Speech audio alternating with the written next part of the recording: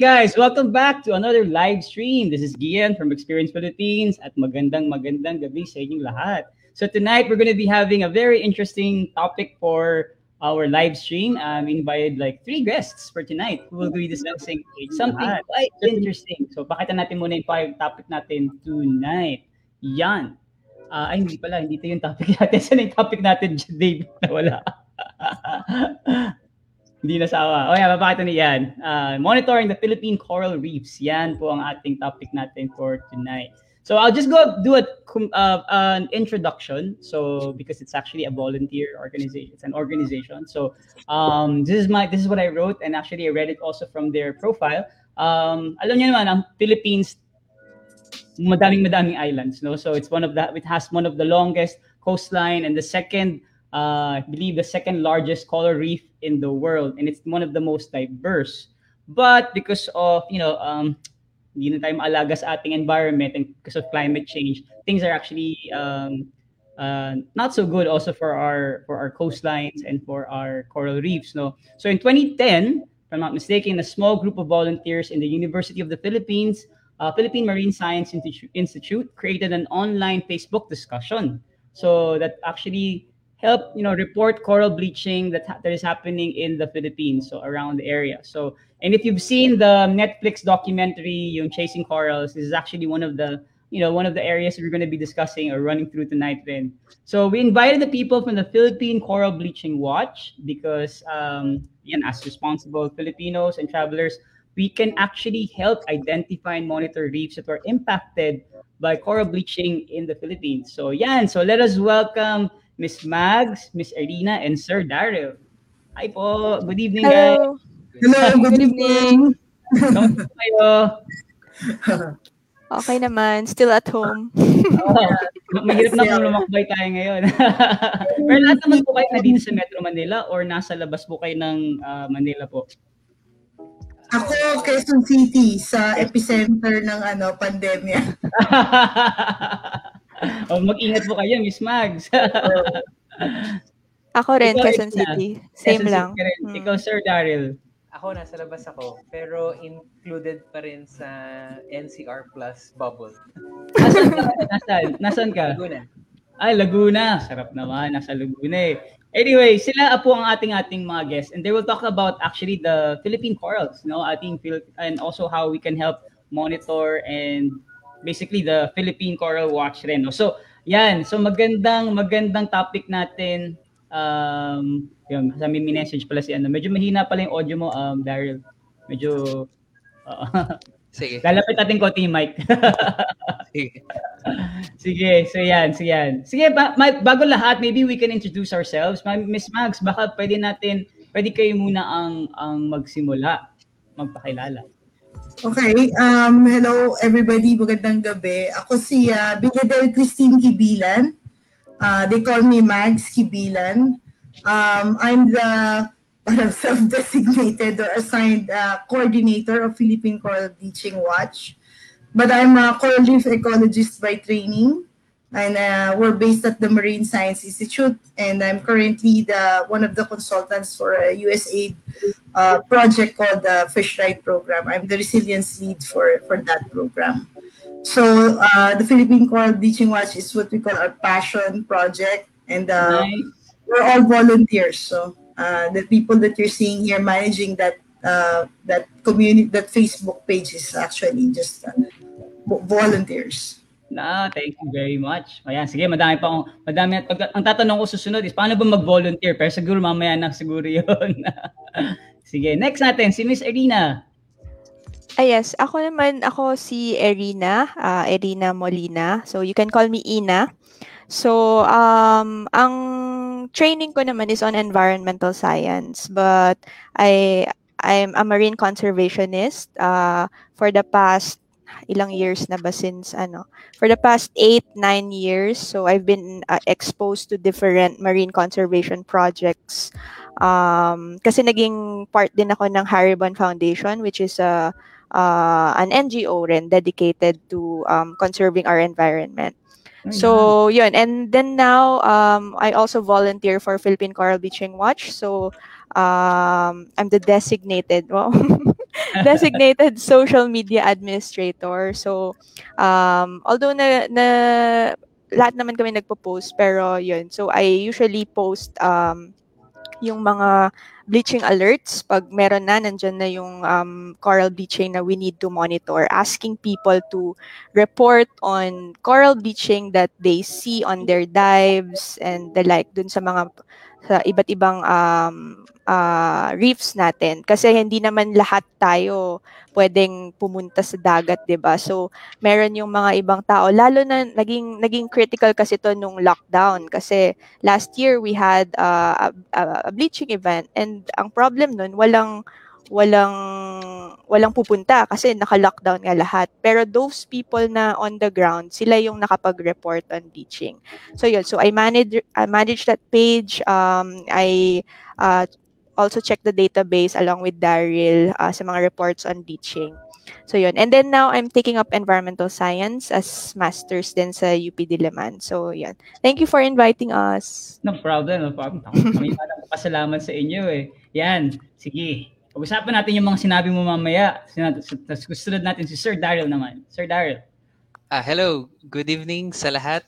I'm Daryl Valino, and same kami ng laboratory ni Ate Mags, under the Coral Community Ecology Laboratory. And then ako yung volunteer din ako ng Philippine Coral Bleaching Watch, and supposedly database specialist yung aking designation. So lahat ng mga nagre-report sa aming page, ako yung nagche-check if viable ba ito or tama ba yung reports, or pwede ding spam. So ako yung naglilinis supposed to be ng data. Pero of course, tinutulungan din ako ni Ina, and may guidance din ni Ate Max. So yun. Ilan pala kayo sa Ilan kayo sa team? Madami kami. 3. Madami. Kala ko kayo.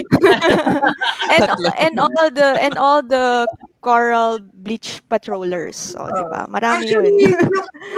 everybody said na when we started kasi talagang unang maliit lang siya, private group siya nung una nung 2010 nung nagsimula yung Facebook as a platform. Mm-mm. So, usually madami doon mga katulad din namin, no, na medyo related din sa coral reef science, yung mga tao na nandun, because it started with the project. Pero when we moved it to a more parang a community na page, syempre lumawak yun for the general public. So, hindi talaga strict na kailangan mag-member ka or what. I think as long as you follow our page and you're informed about it, you can contribute to the effort. So, within those years, syempre may mga kasama kami who joins us for some activities that we've had, kasi we also joined yung mga dive expo before, or we've shown yung mga chasing coral nga when it was out in 2016. Nagkaroon din kami ng series ng showings doon. So, yun, may mga kasama kami na nag-move na, no, na meron din yun. Yung tumulong mag-develop ng aming app, yun, si Miss Tara Abrina. So, yun. So, parang in and out yun, yung mga, pero yun nga, ito na yun, kami na yung people really behind it now today. Core members. Present. Pero solid pa rin, kasi imagine, no, all those times na ma-manage ko siya with all the data and everything else, di ba? Yun nga yung, I think, yung pinaka-challenge. Pero, yes, yun, hindi naman siya solid na organization na but I think may flexibility kasi that allows it to be that way. So, yeah. Cool. Baka makahanap pa tayo dito ng pwede mag-volunteer sa inyo at tumulong para hindi na kayo. Of course. Yeah. Welcome. Ayan, nag-raise mag-volunteer. actually, problema pag volunteer ka, hindi mo alam kung kailan ka magre-resign eh. Ayun nga, forever na volunteer. Forever na volunteer. Forever volunteer. Hugot dahil yun nga, parang may nangyayari, parang yun. So, anyway, ganito lang. I think tama rin timing, magandang time rin to do this now, especially we have a lot of time to reflect and also see, because hindi ganoon ka lawak pa ng pagta-travel ngayon, medyo restricted pa. So at least there's a lot of time to educate people also, especially from the NCR bubble, area. No? So yan, sige, maybe we could talk about, ako madami akong tanong kasi hindi man ako, and I'm not a diver. So hindi ako familiar talaga how what is coral bleaching and technically what causes it, and also ano yung mga signs of coral bleaching, because I've been around the entire Philippines, no. Siguro out of the 81 provinces, I've been to all the 73. Siguro may mga Pilipino na lang hindi pa napupuntahan. But and siguro sa mga nakita ko, hindi ako mahilig di ako nakakapag-dive kaya hindi ko napapansin. So hindi ko alam, na-appreciate ko lang yung sa taas, hindi ko na-appreciate yung sa ilalim. So kasi may problema ako sa ear, so hindi ko kaya mag-dive, no. Sinikap ko, tinaray ko, pero wala talaga. Sasabog yung eardrums ko pag ganun. But yeah, sige, maybe we can talk about first, Miss Mags, on how you actually started it out in the very beginning. What inspired you to start this? May nangyari ba during that time? May kakaiba bang nangyari? Parang nasabi ko, kailangan to simulan ng 2010. Tapos, and imagine 2010 pa yan, and now it's already 2021. It's like 1 decade already, no, na nakalipas. And you're still promoting it and a staunch. Hindi ka, 11 years na kayong volunteer po. Ano siguro ko ikukwento ko kung how far back yung first experience. So, siguro nga, let's start with, actually it's not 2010, it started in 1997. Ay, tagal pa pala. I was doing my master's then, and we had a project no, so Spratlys, actually yung project namin noon. Tapos, 1997-98 was a major bleaching year globally. Uminit talaga, no? And na-observe yun. And dahil meron kaming research program nun that allowed us to go to Palawan, mga expeditions kami nun, na-observe talaga namin firsthand yung bleaching na nangyari. The years before that, walang record yun. So, I think it's one of the first na talagang na-document namin yung bleaching in 97 and 98. So, that started it all. Tapos, dahil we know that it was happening in a lot of places, what we did was, we also conducted a survey of yung mga divers at the time. So, we used yung forms, yung talagang, di ba, fill up, mag-interview ka dun sa mga dive shop. So, doon namin na-establish yung extent ng bleaching noon na nangyari. Yun yung first. And then fast forward to yung 2010, yun ulit yung next na event na mass bleaching ulit. And again, may project kami that allowed us to document it again. It's weird kasi umalis na ako sa institute, tapos bumalik ako, naabutan ko na naman yung bleaching.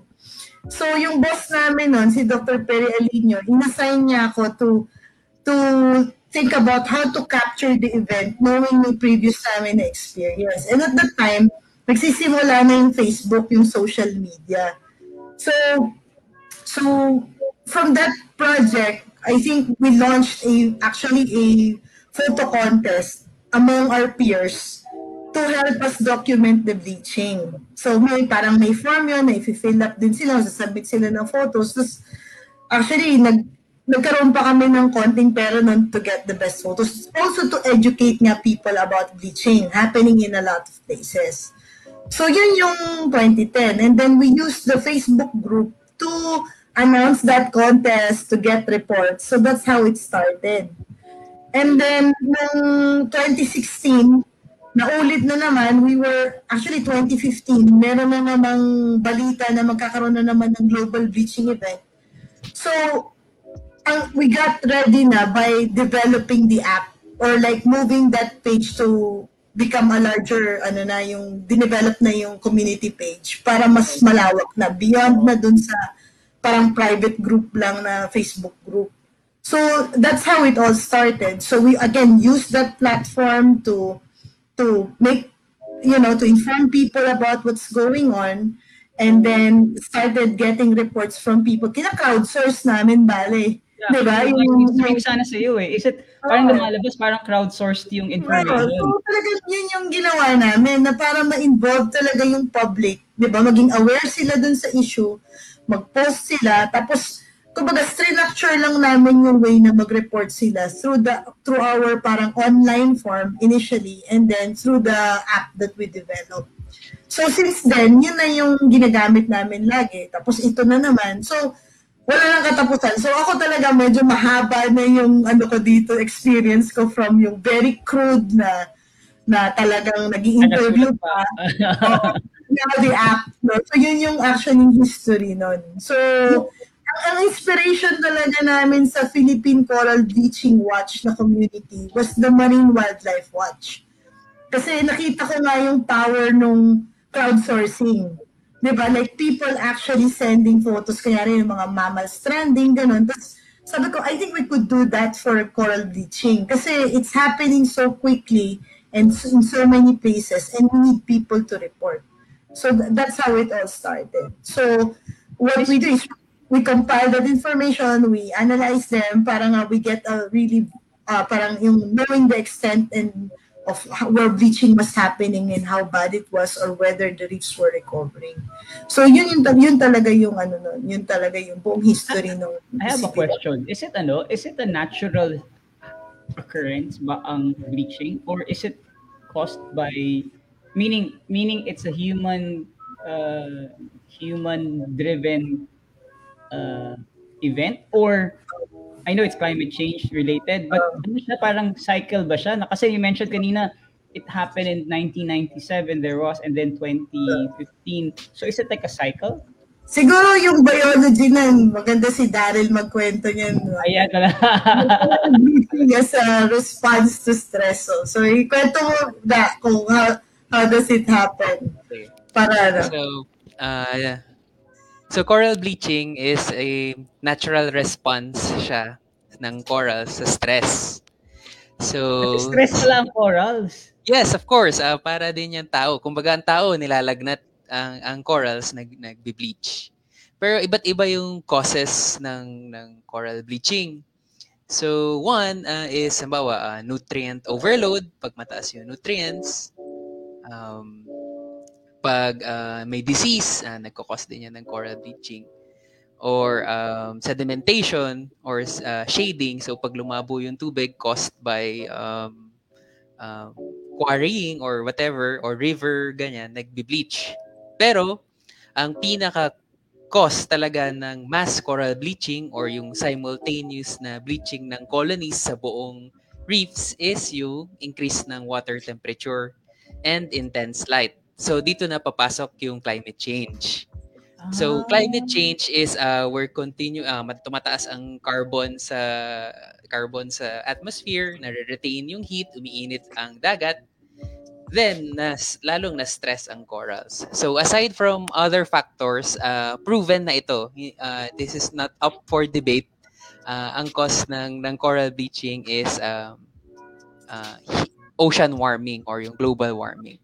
Yung cause ng high frequency ng coral bleaching or high frequency ng mass coral bleaching events. Para ako sa klase, nagtataas ang kamay. May tanong ako. May tanong ako. Yung sinabi mo na, yung sinasabi mo na cause of mass coral bleaching, is it may frequency ba siya? Like if you put it in data, let's say like a cycle, like you can predict already. So it's yes. you predict now when the next coral bleaching happens because of the hindi siya exactly na-predict, pero may product, may tinatawag tayong satellite product. Ito yung ginagamit namin na announcement, pinopost to ni Ina sa page namin. So satellite derived product siya ng NOAA Coral Reef Watch naman yung tawag. And then they're able to predict the probability of bleaching dun sa area. So hindi yes. Hindi lahat ng kunyari hindi naman siya like buong Pilipinas magkakaroon ng massive coral bleaching. Parang areas lang sa Pilipinas na magkakaroon. Posible sa buong Pilipinas, pero hindi, ang nakikita nga namin, hindi sabay-sabay na nangyayari compared sa kunyari sa Australia. Kasi sa Australia, nandun yung Great Barrier Reef, di ba? Doon talagang makikita nila na sabay-sabay. Sa Pilipinas nga, I think it's parang because of our unique na geography and yung iba din yung circulation ng tubig, we're not observing that same phenomenon that's happening in the Great Barrier Reef or elsewhere. So, yun nga, kaya mas mahirap siyang ma-report. Kasi pwedeng umiinit yung tubig kunyari sa Palawan, pero hindi pa mainit yung tubig, kunyari sa Mindanao. Pero yung ibig sabihin, hindi iinit yung tubig doon. So, yun, hindi siya sabay-sabay. Kaya, May ano, sabi, dami ko ng tanong, dami ko naisip na tanong. Kasi umuulan sa atin, di ba? Like, madami dinadaanan tayo ng bagyo. Hindi ba nare-regulate ng kasi parang inisip ko parang kumukulo yung tubig pag sinabi mo umiinit. Siguro, mas maganda. Nakakatulong din yun, di ba? Kasi na-observe ko rin yun eh. Like, di ba, in posting on yung mga linalabas ng NOAA kasi yung nag-release nung coral bleaching outlook. Kumbaga, parang yung probability ng bleaching. Tapos parang na-observe rin namin na, kunwari, pag maulan, minsan hindi, ay parang kaso meron kasi tinatawag rin na lag effect eh. So, hindi pwedeng yung nakikita natin sa satellite ngayon, hindi yun yung actual na nangyayari. So, kung umiinit yung tubig ngayon, pwedeng yung bleaching na ma-observe natin, siguro 1 month from now or 2 months from now. Diba, Ate Mags? Tama. Okay. Hindi siya real time pala. Kasi imagine ko real time na magkakaroon ngayon. Kasi yung nagre-respond yung coral, di ba?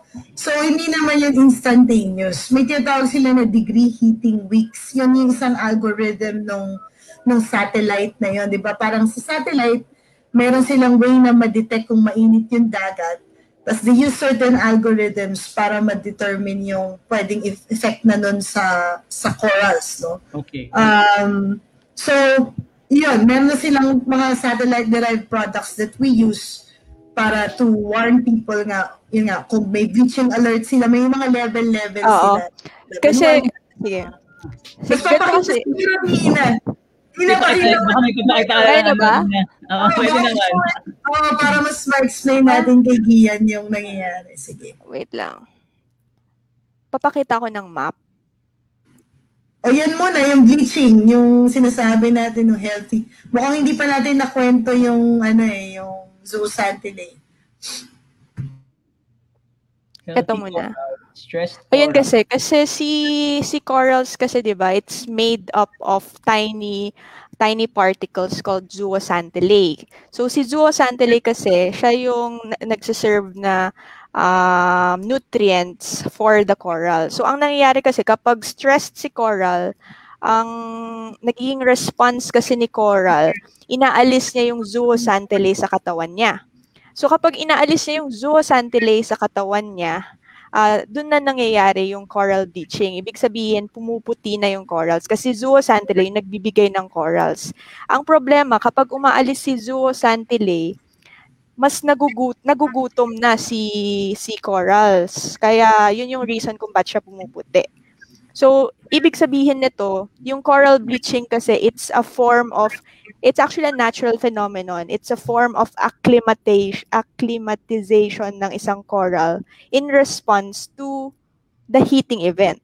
Kasi parang sunscreen niya si zooxanthellae. Na kapag mainit na ine-expel niya yun para mas ma-relieve siya. Ngayon, ang tanong naman ngayon is, yun nga, ang bleach coral ba ay patay na ba siya? Ang answer nun ay hindi. So, hindi pa patay si bleach corals, yung mga puting corals, hindi pa siya patay. But they are dying. And they are dying because nga they are hungry. So, merong probability na bumalik si zooxanthellae sa kanyang katawan para ma-prevent yung tuluyan niya na pagkamatay, di ba?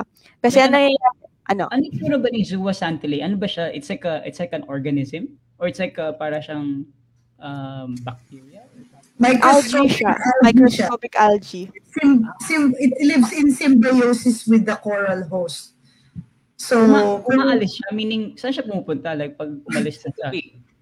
Nasa water column lang. Tawag nila doon, polyp bailout. Parang umaalis siya sa, di ba kung, kunyari ikaw, if you it like your skin, parang yung pigmentation na yan, dahil yan dun sa zooxanthellae din na nandyan, no? So kung mag-bail out siya, natitira lang yung balat mo na nawala. So pero in the case of the polyp, it becomes transparent. Para Without pala the nag-glutathione ka, no? Pumuti ka, tapos glutathione. Pero 93%, di ba, like a lot of its food is derived from that relationship with azoxanthine. So, yun yung sinasabi ni Ina na nagugutom yung coral. Kasi may para ring halaman yung coral. It relies on the sun for its nutrition. Pero meron din siyang aspect ng coral na kumakain din naman siya. Pero maliit na porsyento lang yun. So kailangan dagdagan yung, in other words, kailangan dagdagan or i-up yung zooxanthellae. That's yung you need to manage the stress around those bleach corals para bumalik si zooxanthellae. Yun nga, kaya ngayon yung purpose rin ng Philippine Coral Bleaching Watch para malaman natin ano ba yung mga reefs around the Philippines ang may kakayahan na makarecover. Kasi itong mga reefs na to, it could be our reefs of hope dito sa Philippines. Kasi yun nga yung there's a high chance for these reefs na makarecover. Kasi makikita natin sa mga outlook, 'di ba, na painit na yung mundo because of climate change. So yun, so we need to be prepared for that. Kaya kailangan paigtingan talaga yung pag-protect ng mga resilient reefs natin kasi yun nga malaki ang naitutulong niya sa atin dito sa Philippines. Oh, kakatakot pala pag namatay lahat sila. Yes. Parang may doomsday na mangyayari. Yo. Pero meron din tinanong si Ian kanina kung parang may cycle to, no? So other than yung parang steady na pag-init ng mundo, pag-init ng dagat, meron din kasi nasasabayan nito yung tawag nila yung El Nino Southern Oscillation Events. So, parang mas mainit pa pagka meron tayong El Nino, di ba? Yun, naririnig mo yun, nagtutuyo sa lupa. So, meron din yung nasasabayan din yan. And merong evidence na yung, at least yung itong mga major events na yon nakatali din from those ENSO events. So, other than the steady increase, meron din siyang, it's coinciding with those events as well. So, but what we're seeing is it's becoming more frequent yung pag-init na parang kung dati predictable sa mga between 3 to 7 years, sabi nila mas shorter na yung events na yon. Yes. So wala nang time mag-recover yung reefs by yun tatanungin ko so how long does it take for, let's say nag-bleaching siya ngayon, how long does it take for the corals to recover? Yeah. Well, depending nga kung how bad it got hit the first time, no?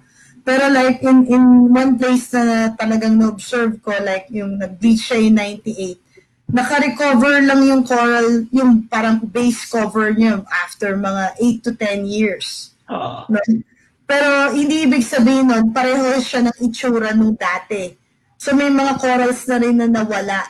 I mean, bumalik yung cover niya, pero yung species nun, hindi na pareho.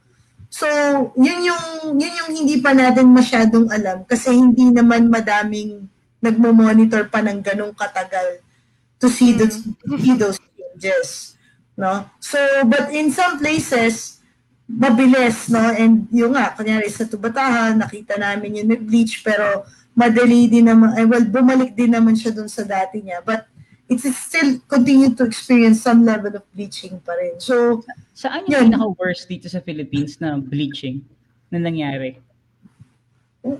Well, baka muna si Ina na muna siguro to show itong pinapakita niya and then we'll talk about sige, dami ko na ito na yung in-explain ni Ate Mags kanina like when Philippine Coral Bleaching Watch started, 'di ba? Na yun yung sinasabi niya noong 1997 tapos na-mobilize si Philippine Coral Bleaching Watch ng 2016 lang. Tumaas yung reports because nga of increased awareness ng mga tao na pwede na silang mag-report. Kaya dumami rin yung tumaas din yung capability ng organization to detect yung extent of bleaching around the Philippines. So that's really the power of social media ngayon, 'di ba? So sobrang critical talaga nun to get information.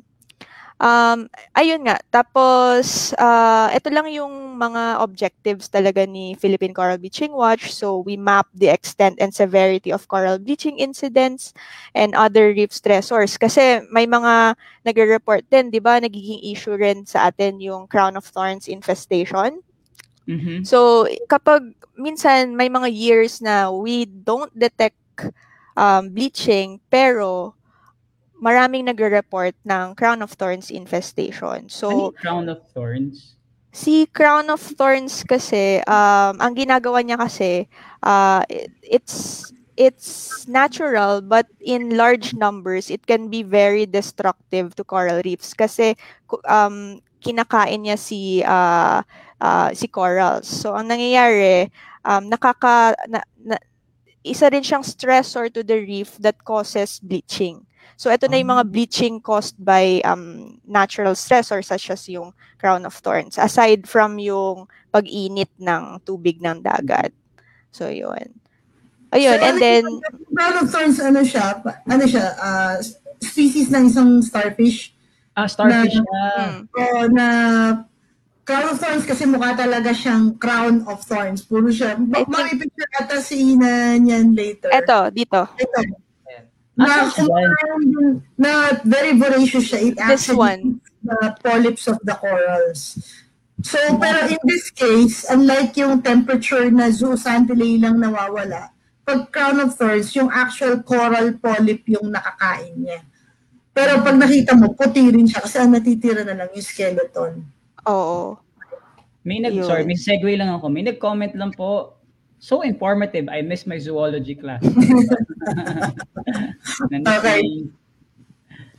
Ayun. Yun kasi, sa crown of thorns kasi, yun nga, sabi dito na pag more than 30 ng crown of thorns sa isang hectare, medyo nakakabahala na yun. Ano bang 1 hectare? Ang 1 hectare ay isang football field, 'di ba? So kung sa isang dive mo lang makakita ka ng yan, katulad nito, kung bilangan niyo yan, sobrang dami na yan. Destructive na talaga siya. Pwede ba Diba? siya patayin? Yes, pwede. Yeah. Kinokolekta nga para matulungan sana na hindi maubos no yung coral reefs natin. Yes. Tapos we know so little of how this is also happening in our country na which could also be related to warming, no, yung ocean warming. But we know we don't, wala pa talagang, may mga ilan lang na nag-aral niyan. Pero ang problema dito, ang lakas din niyang makapadami. So minsan maubos na yung reef mo dahil lang dyan. Hindi pa lang dahil lang dun sa bleaching na nangyayari. Yes, similar din siya sa thermal bleaching na lulubog, lilitaw. So, pwede ma-miss din agad siya, and then pag wala na yung corals, nakain na siya ng COT. Pero they start off small lang or nag-migrate sila? Meron silang larval period, yung pelagic phase na tinatawag. So, parang nasa water column lang sila. Parang plankton. Microscopic. Pero grabe, from a plankton to a big creature, that's impressive. They can actually evolve to that size. Yeah, tapos kailangan sobrang delicate din yung paghawak mo niyan. Kasi if ma-disturb siya, may mga studies, di ba, Daryl? Yes. Pwede. Pag na-stress siya, pwedeng dumami. Mag-spawn. Para pala siyang bacteria. Oo, kaya yung sinasabi dun sa isang sa Australia na yung best way to deal with crown of thorns outbreaks is to inject vinegar directly na dun sa kung saan mo siya nakita para hindi mo na siya talaga mahawakan or kasi 'di ba medyo hazard din siya sa tao kasi pwede ka matusok, ganyan. Hindi naman siya poisonous. Venomous siya. Poisonous. Poisonous pa siya. Lupit naman itong crown of thorns na to. Nasa kanya na lahat. Mabilis lumaki. Lalagnatin ka. Dumadami, poisonous pa. May nag-comment po. Segue ko lang. May nag-comment lang. May so good days experiencing COT outbreak at the moment. Yeah. So, yun din yung namin, no? Medyo nakaka-capture namin yung crown of thorns dun sa reports. Kasi kung hindi naman siya bleaching year, minsan ang nare-report sa amin na bleaching observations, katulad nito, parang namumuti, is due to crown of thorns outbreaks. So, yan, totoo yan, yung sogod, medyo parang ilang beses na kami nakakuha ng report sa area na yan. So, Yes. unfortunately, for some places that you've seen this, most likely, uulit-ulit yan. Kasi hindi mo naman nauubos talaga yung crown of thorns dyan. Wait, may question ako ulit. Yung sabi mo kayo ng injection ng vinegar, like in-inject mo yung water ng vinegar, inject mo sila ng vinegar, like tutusukan mo Si, sila. si COT mismo yung i-inject mo. Yes. Dun sa near the core, sa gilid. Tapos mamamatay na lang sila? Oo. Hmm. Mag-ano sila? Mag-share. Mag-disintegrate. Mag-disintegrate? Parang gusto ko makakita ng ganun ah. parang interesting mag-disintegrate ng isang ano ah. Pero yung kailangan din ma-modify yung pang-inject mo, hindi yung pang-inject ng vaccine lang na maliit. Medyo malalaking klase ng injection. Okay, kala ko inisip ko yung ganun kaliit lang, tapos lalagyan on par. Sabi ko, paano ko maglalagay ng vinegar dun sa loob ng injection? Pero dito kasi sa Philippines, dahil sobrang dami nga, COT removal yung usually na ginagawa. Kaya nagkakaroon ng call for volunteers, yung iba't ibang organization to help them remove the crown of thorns. Yun. Wait, may question ito. Oh. Yung mga volunteers, usually, kasi obviously, for obvious reasons, you should be a diver para to do that. Kasi you have to dive. Hindi siya pwede pang free diving. Kailangan yung may, ang tawag doon sa ginalagay mo sa bibig? Scuba. Oo, scuba diving. Kailangan scuba diving talaga. Diba? Kaya rin naman i-free dive. Kaya lang kasi when you're actually there and you see it na nakabalot-balot to, hindi siya simpleng alisin. Okay. Oo. Ang dami niyang... Siguro ako, pag nandyan ako, siguro ako yung masistress. Baka ako yung mag-bleach na hindi ako stress. Pag nakita ko na madaming ganyan. Parang patingin ko lang kasi parang siyang sea urchin. Kaya nakadami, nakakapanghina talaga. Minsan ako parang kaya ko pa bang, diba, alisin yan. Oo. Kasi I've also tried it. I've tried doing it and it's not easy. Oh, mahirap siya. Kasi- Nag-stick siya talaga, no?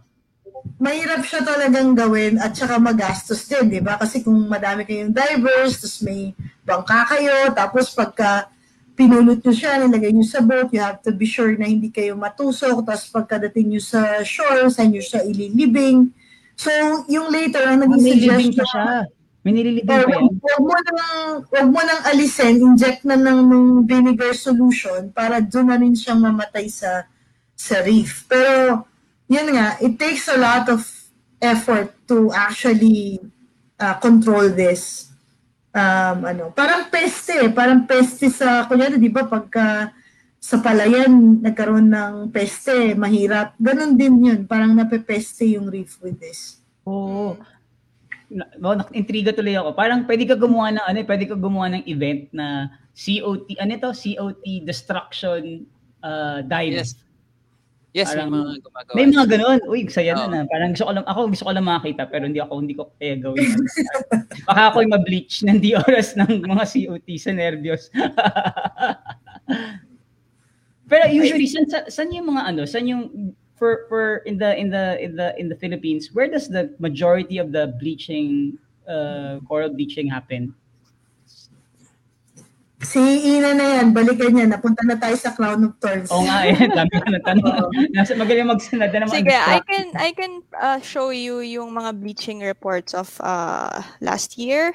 So, yun. So, in 2020, ito yung mga reports na nakuha namin through the forms and with the help of DENR din, DENR offices on the ground. So, nakapag-report ng 105 reports. So, this includes rin yung mga no bleaching kasi we accept din na yung mga areas na hindi nag-bleach kasi nga magandang data rin yun na we observe bleaching in other places at a particular time pero in other places hindi naman nag-bleach. So magandang tignan din yun at pag-aralan. So yun, so we have a total of 105 reports. Yung color green is yung mga level 1 severity lang. So ito yung low bleaching lang. So this is 1 to 25% bleaching, something like that. So yung mga grabe is yung 5. So that was observed in Palawan. Busuanga. Busuanga. Yeah, may part din sa Busuanga, hindi lang kita dun sa map. And part Batangas, West And Batangas. Mostly Yeah. sa ano siya, no? Mostly sa eastern sa western Philippines, west side ng bleaching, no? Kumbis sa eastern side. Sa West Philippine Sea. Is it because of the, ano? Is it because of yung daanan ng typhoon? Kasi usually 'di ba daanan ng typhoon is yung sa eastern side. pwede rin, pero we need to consider na baka meron hindi lang nakapag-report. So Pwede nga. yun yung so guys, yun yung mag-report na kayo kung sa Buanes. kaya Bicol, kailangan na continuous Isabela. reporting lang. Okay, Continuous reporting lang through the year so we can establish a pattern. Yeah, gusto namin makita nga. Pero, yun nga, di ba, pagka may mga reports dahil nga this is crowdsourcing, is it because doon nakakapunta yung mga tao o sila yung mas actively or talagang ito yung reefs na talagang merong pang nagbe-bleach na reefs, no? Pero it could also be na dahil hindi lang nagre-report yung ibang places. Kaya nga, lagi namin pinapakita, syempre, yun nga, talaga bang walang bleaching doon o wala lang nag-report? Kaya wala tayong report doon. Pero right now, this is how it looks like for 2020. Pero may papakita si Ina, yung previous to this, 2016, medyo talagang biased din talaga on the western side of the country, no? So yan din yun. So yung bigger circles would show you yung where the most extreme bleaching was observed noong 2016. Tapos makita mo na doon pa rin, no? Medyo western compared sa ibang Mostly places. Mindoro, Palawan, Cebu, Batangas. Yeah. Yeah. Yeah. Yeah, doon ang kadalasan, no? At least yan yung nare-receive namin at yan yung nare-report sa amin. Baka siguro magandang I think naisip ko rin baka hindi lang aware yung mga tao sa eastern side na may app. Di ba? Feeling ko pag nagkaroon na sila ng ability to report and then educate rin yung people on the western side, probably magkakaroon ng data rin kayo na on the on the eastern side of the Philippines.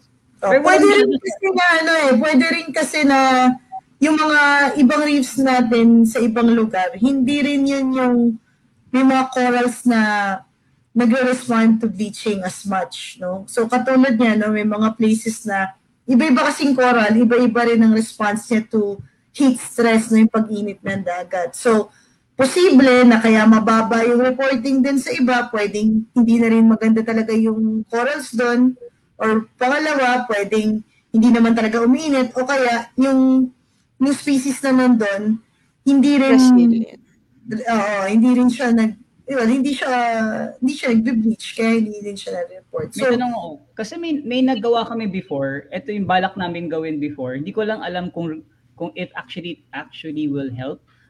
Before we were talking to some of our tourism friends in Bicol, and they actually came up with like a project called coral planting. Is that possible? Na you coral plant?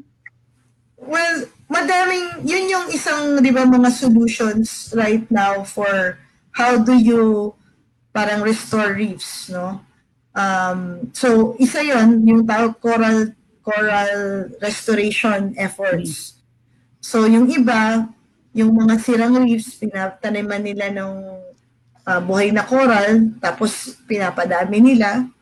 Yung iba, nagpapaanak ng coral, tapos yung mga baby, yun yung nilalagay sa reef, no? So, may mga ganong efforts, pero yung scale na nagagawa nila yun, hindi pa yung pangmalawakan talaga.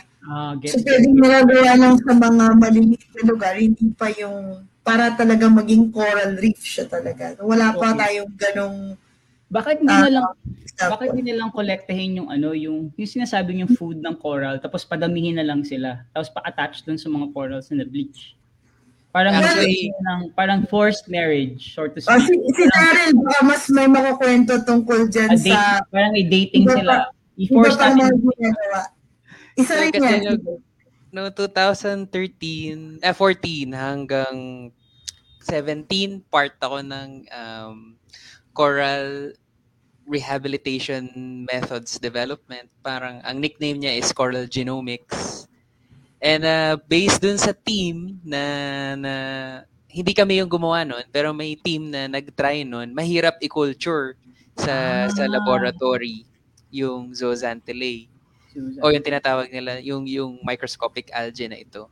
So very challenging siyang gawin. Pero I'm sure meron na ngayon na mga laboratories international siguro or dito na kayang mag-culture. Pero sa pagkakaalam ko, mahirap siyang gawin. Oh. Yung ngayon, yung recent sa Australia, may mga tinatawag sila na hybridization na experiments. Or parang, di ba, parang sa rice din, di ba, pinipili mo yung na parang mabuhay. So, merong efforts niyan sa Australia, sa Hawaii, na ginagawa. Pero, napakabago pa niyan napakabago pa ng mga pag-aaral yan. So, but that's what they're trying to do. They're trying to produce the heat-tolerant na corals or hybridizing some of the corals na galing sa mainit, tapos dun sa corals sa ibang reef, gano'n, tinitignan kung kaya mag-survive. Pero ang saya nun, kung makagawa ng gano'n, tapos mapaplant mo siya successfully sa mga areas that are currently well, yun ang vision. Yun ang gusto kapunguhan. Pero kailangan maintindihan din natin na yung coral, ang tagal niya nang evolve, parang ilang hundreds of millions of years para I don't think we could just recreate what it has done for so many millions of years. You have a point there. Wait, make this are corals only found in or is it possible na rephrase ko yung question. Are corals predominantly on shallow areas or actually mostly kaya nilang mag-survive like super deep trenches? Kasi, di ba you mentioned kanina na kailangan nila ng sun para rin silang plant. Kung wala namang di sila naabutan ng sun dun sa pinakamalalim na part, paano sila nasusurvive? That's a very good question. Go, Daryl! Meron tayo din tinatawag Ba't feeling ko ang talino ko today? May tinatawag tayo na mesophotic reefs. So, ito yung mga deep reefs. Usually kasi ang coral reefs natin, mataas ang concentration between maybe 5 to 10 meters Or pero meron din up to 20 meters. Pero kino-consider nila ngayon more than 30 is deep reefs na or deep reef or mesophotic reefs. A good example is yung Philippine rice, yung Benham rice. May nakita silang coral reefs. Yeah. Yung sa Isabela. Around ilang meters yun? 50 meters ata. Ayun. So malalim na siya. Pero tama ka na abot pa siya ng sunlight. Abot pa siya? Wow. Ibig sabihin clear yung waters din. Clear yung tubig, yes. So may role din ang water clarity. Oh. Right. So baka may maidagdag si Ate Mags kasi. Si Ate Mags. Pero it won't be as diverse. Diba? Para extreme na kasi yung condition in the deep. So kung sino na lang yung kayang dumami at tumubo at those depths with that kind of light and depth. Yun lang yun. No? So you don't expect it to be diverse. As diverse as what you see here. So yung shallow pa rin, yung like less than 30, between 30 to between 5 to 30 meters, yung pa rin yung pinaka-diverse areas. Pero yung Pilipinas, it belongs to a region where it's the center of diversity. I mean, we have more than siguro mga 400, 500 species sa Pilipinas, which is a very diverse area compared to other areas in the world. So within the planet, may mga areas in the tropics, yun pa rin yung ideal that you'd find a lot of coral reefs. So meron din in the parang temperate areas, pero not as much diversity as what you would see in a tropical coral reef. So yeah. Ang saya din pala to learn. I thought this would be like, some of those things na hindi ko ma-analyze ng brain cells ko. Parang feeling ko medyo sabi ko medyo yata scientific, baka mag-zone out yung brain cells ko ng di oras. Pero ngayon ko na-realize kasi I find underwater life more interesting than yung upland life? Kasi nga parang walang masyadong I guess because it's not frequented, so madami kang parang may mystery underneath the so hindi mo rin malaman. And I think para lang 'di ba sabi nila parang forest rin ng ang deep sea. Para rin Yes. siyang Yeah. you can think of corals as the trees above ground. That's they are. Yes. Majority ng marine organisms sa ocean is concentrated sa coral reefs. Oh. So O, kaya tama ka dyan kasi parang sinasabi nga, sinabi yun ng former director namin, si the late Dr. Gomez nga, na yung coral reefs are yung parang forest of the seas. Yes. Yung parang dapat i-associate siya na gano'n. No? Yeah. So wow, kung yung... nakakonect pa ako na gano'n, naisip ko lang today. Sabi ko na ako pag ganito eh. Oo. Madami na like 25%, at least 25 to 30% ng pangisdaan natin nakadepende dyan sa mga coral reefs na Yun yan. ang ano ko, yun ang gusto ko tanungin next. Why are the corals so important? What makes it really critical for our survival as human beings or as a country as well? O, sige na naman. Ayun, unang-una kasi 'di ba, ang Philippines is an archipelagic country. So we realize na we're surrounded by islands and we're the center of marine shorefish diversity. Ibig sabihin nga nun na andito sa atin, we're part of the Coral Triangle din kung saan yung malaki yung concentration of different fish and coral species. And because of that, malaki rin sa population, kunyari yung mga mangingisda natin, depend on our coral reefs as their form of livelihood and yung sustenance din nila, di ba? Kasi ilang percent ng country natin live on our coasts, di ba? So malaking parte yon ng Pilipinas, and that's the reason why we need to protect our reefs and like see them as important as our terrestrial ecosystem. Kasi tama ka nga, di ba, na minsan kasi our marine the underwater world is like a strange place for some, di ba? Pero yun, we need to know na it's also connected to us. So, lahat ng kinakain natin, it comes from the sea, ganon. Yun. Kasi nakikita lang natin yung fish na kinakain natin sa plato natin, di ba? Pero, yan, hindi natin na-establish yung connection natin. Pero dapat, ma-change natin yun. Kasi unang-una nga, yun nga, na archipelagic country tayo, di ba? Hindi lang naman Manila yung hindi lang naman tayo nasa city, marami rin mga tao sa coastal areas, and we need to be proud of that also. Yung mentioning the coastal areas, naisip ko din kanina like kaya ba siguro, kaya diba sabi mo kanina that you get the data from people, it's a crowdsourced data because people from that area actually send the information to you. So ibig sabihin, on that side of the country, which is the eastern side, hindi pa masyadong either hindi active masyado yung mga tao doon, or wala masyadong establishments that are actually promoting or educating the locals or whoever goes there, yung mga travelers. Kasi I'm trying to connect it also as a responsible traveler. Like if you actually visit, let's say, Catanduanes, or you visit Isabela, the coastal side, and you have that actually opportunity to report or to share the information, or at least kahit ng picturean mo lang tapos send mo lang na this is actually the scenario of what's happening in this area. Inisip ko lang baka wala masyadong gumagawa or hindi masyadong na-educate. Yeah. I think it's pareho yun, na yun na nga, parang yung absence of reports, is it because we've not reached them, di ba?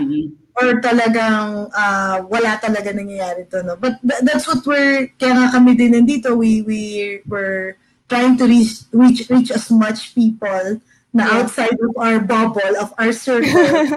Outside of the tree. Kasi minsan, ayun na pala yung nakita ko noon, di ba? Like, people were like, hindi lang nila alam na yun. But, yun nga, that's why we're using this platform, and when you invite us para we could reach more people, kasi nga, we think na we've reached a lot, but I think kulang pa rin. And Yeah. yun nga, katulad na banggit ni Ina, we've been partnering din naman with other organizations, especially the Department of Environment and Natural Resources, para yung mga tao nila talaga doon start reporting medyo mas regularly. Kasi mas meron silang mga offices doon that they could actually, Oo, may yun mga iniisip ko. channels. Ay, Yun ang iniisip ko. kasi like, last year, Oo, yeah. Go. ayun, last year kasi di ba, we're also in partnership with the Department of Environment and Natural Resources, Yeah. BMB, Biodiversity Management Bureau. So we work together into kasi naglabas sila ng technical bulletin for coral bleaching response guidelines na binaba nila sa mga DNR offices. So, yun yung isa sa reason kung bakit dumami rin yung nag-report last year, because mandated sila ng DNR offices to report whether bleaching or no bleaching is happening in their respective jurisdiction. So, yun. Kaya kailangan talaga ng maraming tao kasi we need people on the ground. We need people to be our eyes underwater kasi we cannot do it alone. Kasi, 'di ba, sabi nga namin, 3 lang kami. And Hindi, huwag ka mag-alala, magiging 4 na kayo. Si Dave kasama na dyan. and yung scientific community, the scientific community also needs the help of the public. We call the public pala citizen science, citizen science. So Ganda yung ng name. citizens so we call yung mga nag-report, we call them our citizen scientists kasi it's a way for them to contribute to information on our reefs which can be used to para mapaigtingan nga yung pag-aaral ng ating coral reefs, 'di ba? So May kasi mas suggestion marami ako. tao. Did you guys ever collaborate with mga diving establishments around the country, like from all over the different provinces? We've Through the been Department of attending Tourism. we've been attending din the Dive Expo. 'Di ba it happens every like Year. September every Yeah. year.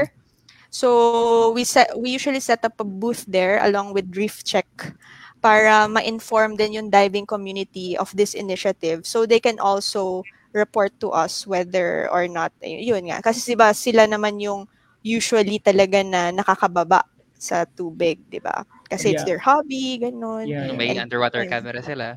Oh, may underwater camera sila. So yung iba naman ng mga resorts, kunyari sa Lido, meron silang mga teams doon sa resorts nila. So yun, nag-ano din sila, nag-share din sila na report. So where we can, parang partner with them, we do that. Yung mga ibang, namin, mga small NGOs working in some places, yun, nagre-report din sila. Pero siguro intentionally partnering, hindi pa namin nagawa yan. But I think there's potential there. Kasi sa Great Barrier Reef nga ngayon, may malaki rin silang program with the parang operators ng mga dive boats nila ngayon. Dive tours. For dive tours para sila kasi din. inisip ko that can be actually a di ba usually sa diving, if I'm not mistaken, sa dive kasi di ba parang may component yata sa diving which is rescue. Well, I know it's rescue kahit, pero I think it's more of I don't know, basta alam ko may iba't ibang components ng diving. Baka pwedeng gawin is like you partner with the Department of Tourism in terms of the different dive establishments all over the country. It can be like I'm not sure it can be mandated or anything like that, but that would be cool kasi it would streamline, especially if you have just to download the app lang. It would basically streamline the whole work Kasi mag-inform, they would just document it and they'll send it to your database kagad, ang bilis kagad. Wow, pero ito na naman, nag-isip lang ako ng mga kung ano-ano. Ayun, pwedeng i-flash yung yung ito para makita nila yung yan. Yan. So, yeah, if you're interested to be part of the initiative, you can go to our Facebook. Kasi baka magkaroon ulit ng bleaching year this year. Hindi natin alam. So, just for us to be updated kung merong bleaching alert. So, ito yung mayroon kaming app. So you can, yung QR code. I think Gian will post it, I Yep, think. we'll post it Yeah. right now. Actually, Yeah. we're gonna be sharing it. Yeah. Yeah. So So, ganito yung map na makikita actually. tapos So paano yung tsura ng sa app? Pipicturean lang nila, ganun. Tapos so i-indicate nila yung kung may stress or watch or warning, ganun ba siya? yeah, eto ganyan. So sa jot form, Okay. pero it mirrors also the one in the app. So what we look for lang naman is the location of bleaching alert, location of the bleaching report, kung kailan na-observe, kung meron kayong pictures, upload it, and then you can say rin naman na if you're unsure of the bleaching, you can still submit, and then kung Then merong I will check it. yeah, and then Daryl will check it kung it's about it's kung valid ba yung report or not. And then yun, kung merong ibang reef stressors na observe dun sa dive na yun. Kasi yun nga, pwede kasi pag merong crown of thorns na nakita, baka naman hindi thermally stressed or dahil hindi naman bleaching due to sa pag-init ng tubig, kundi dahil sa other stressors. So, yeah. And then I just like to show this photo. Ganito yung photo na hinahanap talaga namin. It's a wide angle photo of the reef.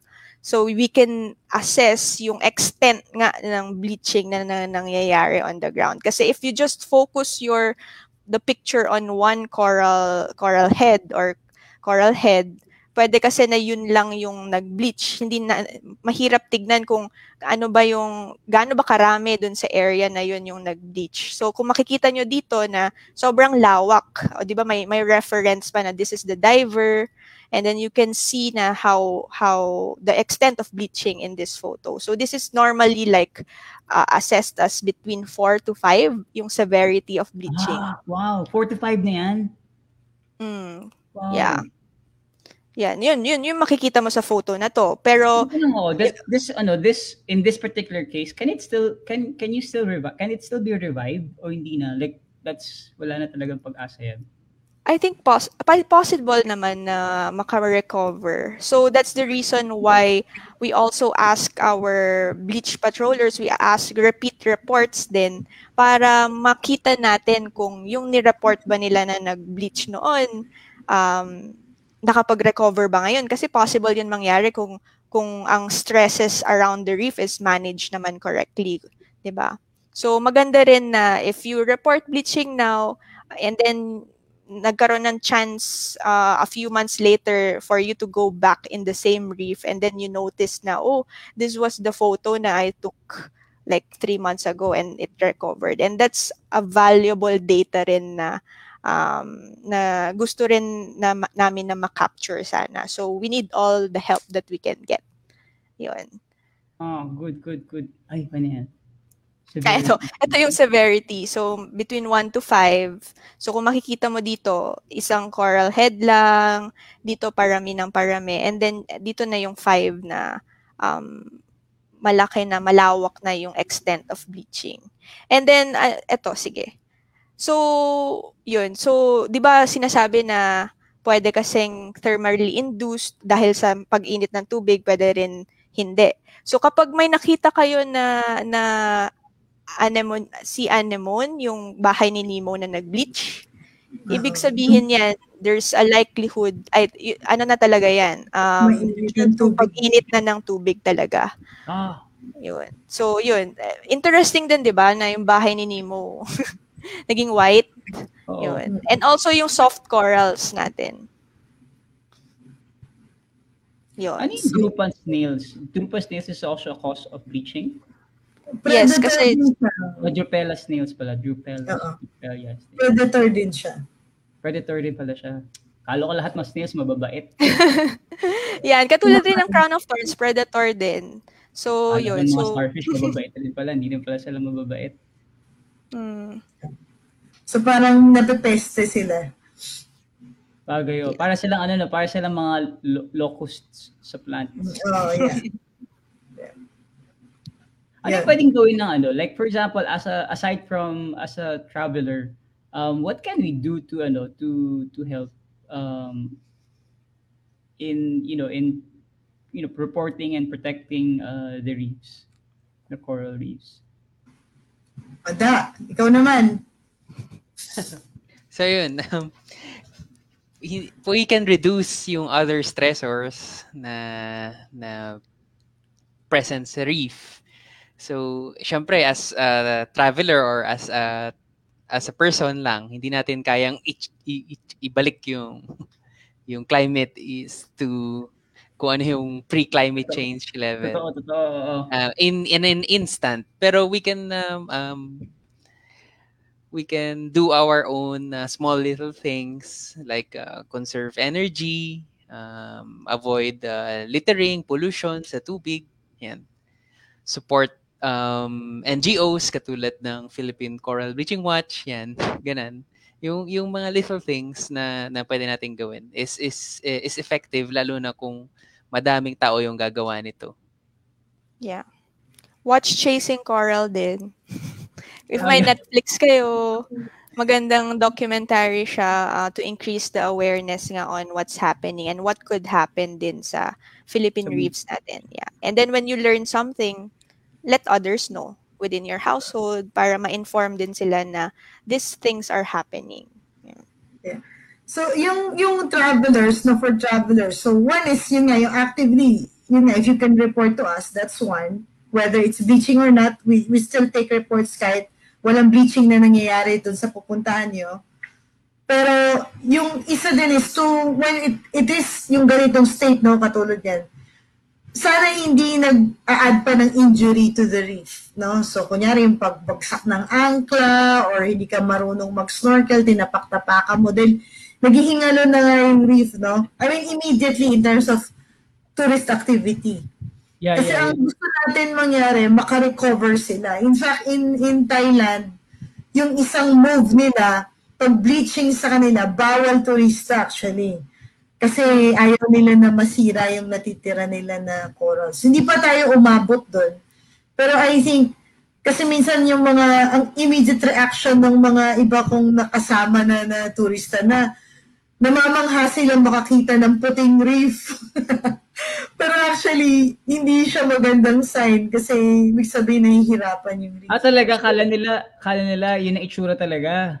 Oo. So, parang, di ba, unless attraction siya, no? Sabihin mo, gusto niyo makakita ng bleaching ng reefs o dying reef, attraction sa turista. It could also be like this, no? Kasi minsan nagpo-fluoresce, yung parang iba-iba yung coral. So, it's something na it's very unusual. So, I guess, may intriga rin sila, pero actually, nahihirapan yung corals niyan. Yung So state. itong ganito itsura ng corals, this is actually severity 3, meaning nagiging iba na yung kulay nila, nagla-lighten. Oo, yung parang nagpo-fluoresce, yung parang ibang matingkad na kulay. Yes, bleaching na siya din. Bleaching yan. Talaga. Response siya. Response ng coral to the heat stress. Di ba, parang last step before they turn white. Pero pwede maagapan pa to? Maagapan pa to? Well, I think we don't, hindi pa namin alam yung report dito kung natuluyan ba itong mamatay o naka-recover. So it could go either way. Yes, either. So, yeah, we don't know kung what happened. You know what? Now ko na-realize, syempre yung nag-kwento na, ko na-realize na I think the Department of Tourism, this is just maybe me, but I think they should really collaborate with the DNR and institutions like you specifically on this. Kasi it made me think, kanina sinabi mo kanina about Thailand offering, pag nalaman nila na nag-bleaching siya, off-limits. Kasi for me, I think of it as two ways. One, you definitely off-limits mo siya, but there should be a component then, if you want people to be educated, show them, educate them. And actually, if you're gonna dive, sige, we'll dive, but I'll show you how, this only for level 5 divers, for educated divers lang. Hindi to pang mga intro dive, hindi pa pang intro level diving. Para ma-educate lang kayo na makita mo na this is actually the how it's, and then how we can actually help. Kasi that's two components that they can actually provide. So, meron kaming kasama, nagvo-volunteer din o nagbibigay si Cat Jack, taga Palawan. yung husband niya takes tourist on a boat, yung Balatic, no, around from Puerto all the way to Coron, yung madami silang dinadive. Pero, yun nga, parang when she's on that boat, ini-educate nga niya, kasi karamihan foreigners din yun, na yun nga, di ba, in the global arena of climate and all that, ang naapektuhan are places as beautiful as the Philippines. Yun nga, yung mga coral reefs sa Pilipinas. So, minsan she's trying to make that connection, yung mga, di ba, yung nangyayari globally, and yung mga countries na medyo responsible for so much of the greenhouse gases din that's being emitted, parang ito yung impact niya in actually tropical countries like the Philippines. So, yeah, we're losing a lot of the diversity. So, medyo wild yung ano na yun, but I think she's I don't think it's wild. I think it's part, kasi pwede mo siyang gawin, di ba, alam ko for European countries, for people who are under the, I can't remember the,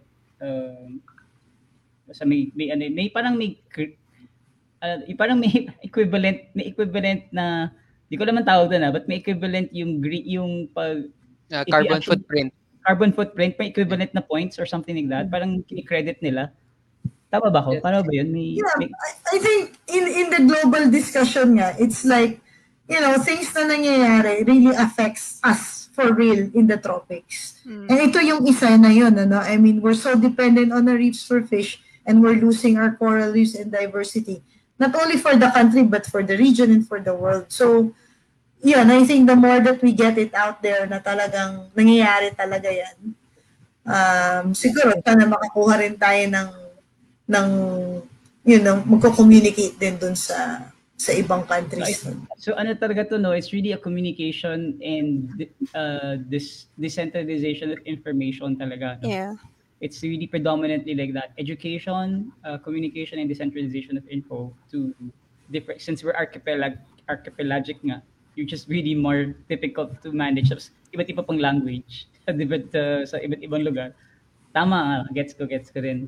Ayan, makakatulong tayo dyan. I think may mga gagawa tayong palaan.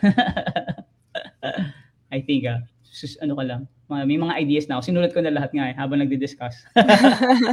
Makalimutan ko kasi. Anyway, yun. So we don't have much time. Do you guys have anything else you wanna share pa? Or you just wanna have pang gusto nyong ikwento? So we can actually encourage people who are gonna be watching this again, they can actually note it pa na pwede lang gawin. Aside from downloading the application. Gusto pa kayo ikwento? Follow us on Facebook. Yun, to be responsible travelers, di ba? Mas ma-appreciate yung nakikita nila and what it takes on. And then, yun nga, if you could join mga conservation actions din wherever you are or support some of the advocacies, yun nga, support them. Ikaw, Sir Daryl. Ayun, konting sacrifice din sa a little bit of adjustment sa lifestyle change. Avoid littering, yan. Proper waste management, lalo na ngayon kasi ang dami nating masks. Oo, yung nga naisip ko di ba dami na nakitang mask sa ilalim ng water or sa seas. So punta rin yun sa reef natin. And unfortunately, waste management na rin din yan ng country. Pero, I mean, do your part pa din. And wag nating itapon basta-basta. Yun. Si Ina. Ayun. Just to add siguro na ngayon kasi it's not just about like how we as individuals can protect our reefs. It's about like working together as one unit for us to be able to protect our reefs na rin in the Philippines. Kasi yun nga yung goal ng Philippine Coral Bleaching Watch is to really look into yung mga reefs of hope natin in the Philippines. And this is for future generations din. And we need to remember rin na a single effort can magnify to a bigger collective effort that can translate to change. Alam mo ba yung sinasabi mo na yan is exactly what happened to an example of what the community pantry did in Maguindanao.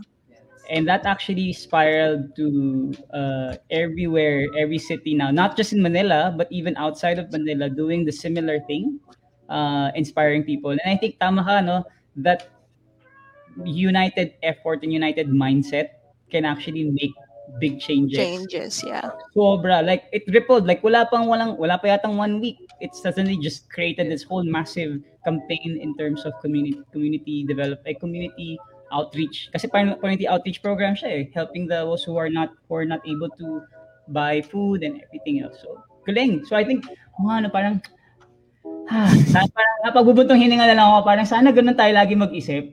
Na parang walang selfish interest. No? Parang, Yeah. people can just contribute on that, united mindset na, sige, we're all gonna help each other out and all do these things together. Nakakatuwa. I mean, I'm really so touched and so, and ngayon ginanahan talaga. Kasi ang dami ko naisip na, kasi on my side, as part of the, in the travel, tourism, and experience economy, no? There's a lot of because we have a component called outreach programs. Like, we really want to help out, especially if you travel. It's not just about enjoying for yourself, it's actually also contributing to the community. Kaya naisip ko kanina about your program, and then why can't it be connected with like mga DOT, kasi madami on those. If you look at the coastal side, karamihan naman dyan puro mga resort eh. Oo. Yung mga resort owners yun eh. Imagine mo kung i-trickle down lang sa kanila yan, ginawa nila mandatory, like parang DNR or DOT mandatory yan, you will probably have more information in your hands. Baka hindi na matulog si Sir Daryl. Forever na. Pero yung sana talaga, yung, like you said, no, yung lalo na we've been locked up for quite a while, syempre parang yung travel will be, di ba, na-imagine mo na people will just want to go out. Pero sana, with the renewed, parang feeling of value, no sense of value for the environment. Di ba? We're blessed to be in a place that's with very high diversity and to enjoy them ng mas mahaba. We need to do something and invest on its management and conservation. So, to be aware of the threats to these reefs, to be aware of what we can do, tapos to turn it around, na talagang we care for them more. Kasi malay mo yung the next gamot, the next vaccine pa is going to come from that coral reef. Yeah. Diba? So, Alam mo, kaya natutuwa rin ako that Dave introduced us to you guys and connected with you guys, because this is actually part of our commitment rin in terms of, educating, because I think this global pandemic did not only, I think the upside of it is, in that sense, kung tawag natin upside, is a period of reflection. Kasi ano ba yung ginagawa natin sa pag the becoming more responsible as well. When you start traveling and you start going out these destinations, are we responsible talaga? Are we really actually contributing to a sustainable way of traveling or sustainable way? Magta-travel na naman, di carbon footprint na naman yun. Diba? Inaano ko rin eh. Like, that's actually part of my been thinking about it din eh. Can we actually part of the, the solution as well to all these things? Kasi malaking bagay din naman na matutulong ng ganitong, like what you guys are doing, the advocacy for future generations kasi baka mamaya baka manggaling nga yung vaccine sa mga corals, hindi natin alam, or some drugs that actually can help cure cancer or any other diseases that are incurable, manggaling pala sa dagat that we're not really taking care of. And two, food. I think if we don't do that, wala tayong makain. Hindi pa tayo makalipat sa Mars. Wala pang tubig sa Mars. So, Malayo pa yun. Baka deads na tayo lahat. Anyway, super saya ng conversation natin tonight. I really learned a lot. For me, on the personal scale, I really learned so much. And I really appreciate that you guys spent time. Alam ko, it's the middle of the week, beginning of the week, and you actually spent time with us ngayong tonight to share your story and share your advocacy. And we're really, really thankful for that. I really appreciate it. And I think people who are going to be watching this will appreciate it as well. So, ilalagay natin muna yung ating ano. So, if you guys want to share or learn more about or contributing about monitoring the Philippine coral reefs, this is actually their Facebook page. Ayan, Facebook page, PH Bleaching. We actually put it on the comment section below as well, but you can actually check it out here. And of course, hindi natin tatanggalin. If you really want pa further step to help out, please download their app. So yan na yung link. Nilagay na namin sa comment section rin. If you natakban tuloy namin mukha ni Ina, no? Sorry Ina, natakbo ko yung mukha. Hello. Yeah.